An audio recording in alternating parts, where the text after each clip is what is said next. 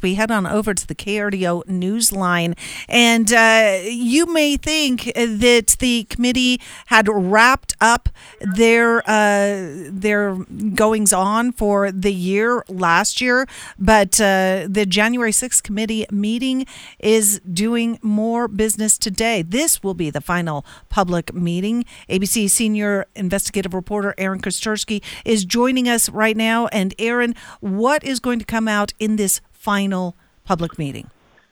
This final public meeting on Monday is going to issue referrals, both criminal and otherwise, because the January 6th committee has come to believe, of course, that there needs to be some accountability for what's gone on in, on January 6th and its surrounding time.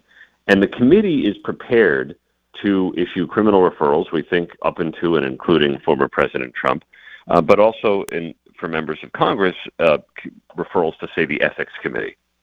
How meaningful any of this is, we're not sure. We know that Congress is going to flip into Republican control. The January 6th committee, in all likelihood, is going to be disbanded.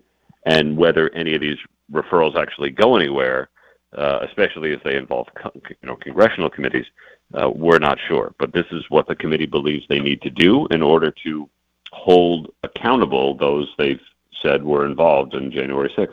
Yeah, that was going to be my question, noting that, we're coming up towards the end of the session. We'll have a new Republican-controlled House soon. So, even if they make these referrals, where do those referrals go to? Because if it goes to other members of Congress or just kind of those open-ended, hey, we think something should happen, it probably won't have anything to, land on.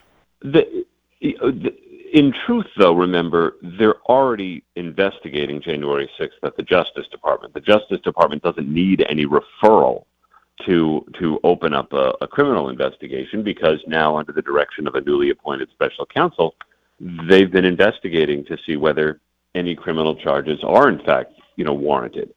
So we don't know what this is going to do other than, fuel the politics, because the perception, of course, by former President Trump and his allies is that this is all political to begin with. This could only reinforce that notion if a criminal referral is coming from what he considers to be an illegitimate committee. Nonetheless, the committee has identified in its own narrative people who it believes need to be held accountable, and by making these referrals, it sort of underscores the point. Could this have impact on future legitimacy of candidates? I suppose it could, right? If you're, if someone is tagged by the committee and then runs for office again, I suppose an opponent could say, this guy was tagged by the January 6th committee. Whether that's a compelling narrative for supporters, depending on, I guess, someone's ideology, right? Who knows? But it could have a chilling effect, I suppose. Yeah, and this could also maybe show a blueprint as well, because there's been a lot of coverage of this January 6th committee. Once the House flips, they could really kind of take a lot of these same playbooks, things like that, for a number of committees that might be more ideologically aligned with the Republican agenda in the next couple years.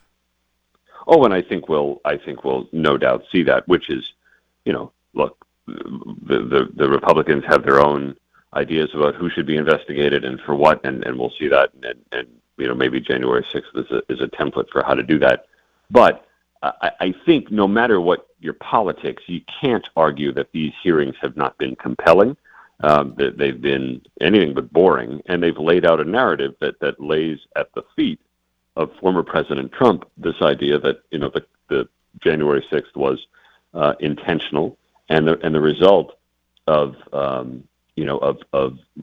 months of groundwork to try and overturn the election and then to foment violence. Absolutely. A couple months ago we were talking about what we were calling then the season finale for these committee hearings, and this coming up Monday might just be like that Marvel post-credit scene that really everyone's sticking around to see, what's next.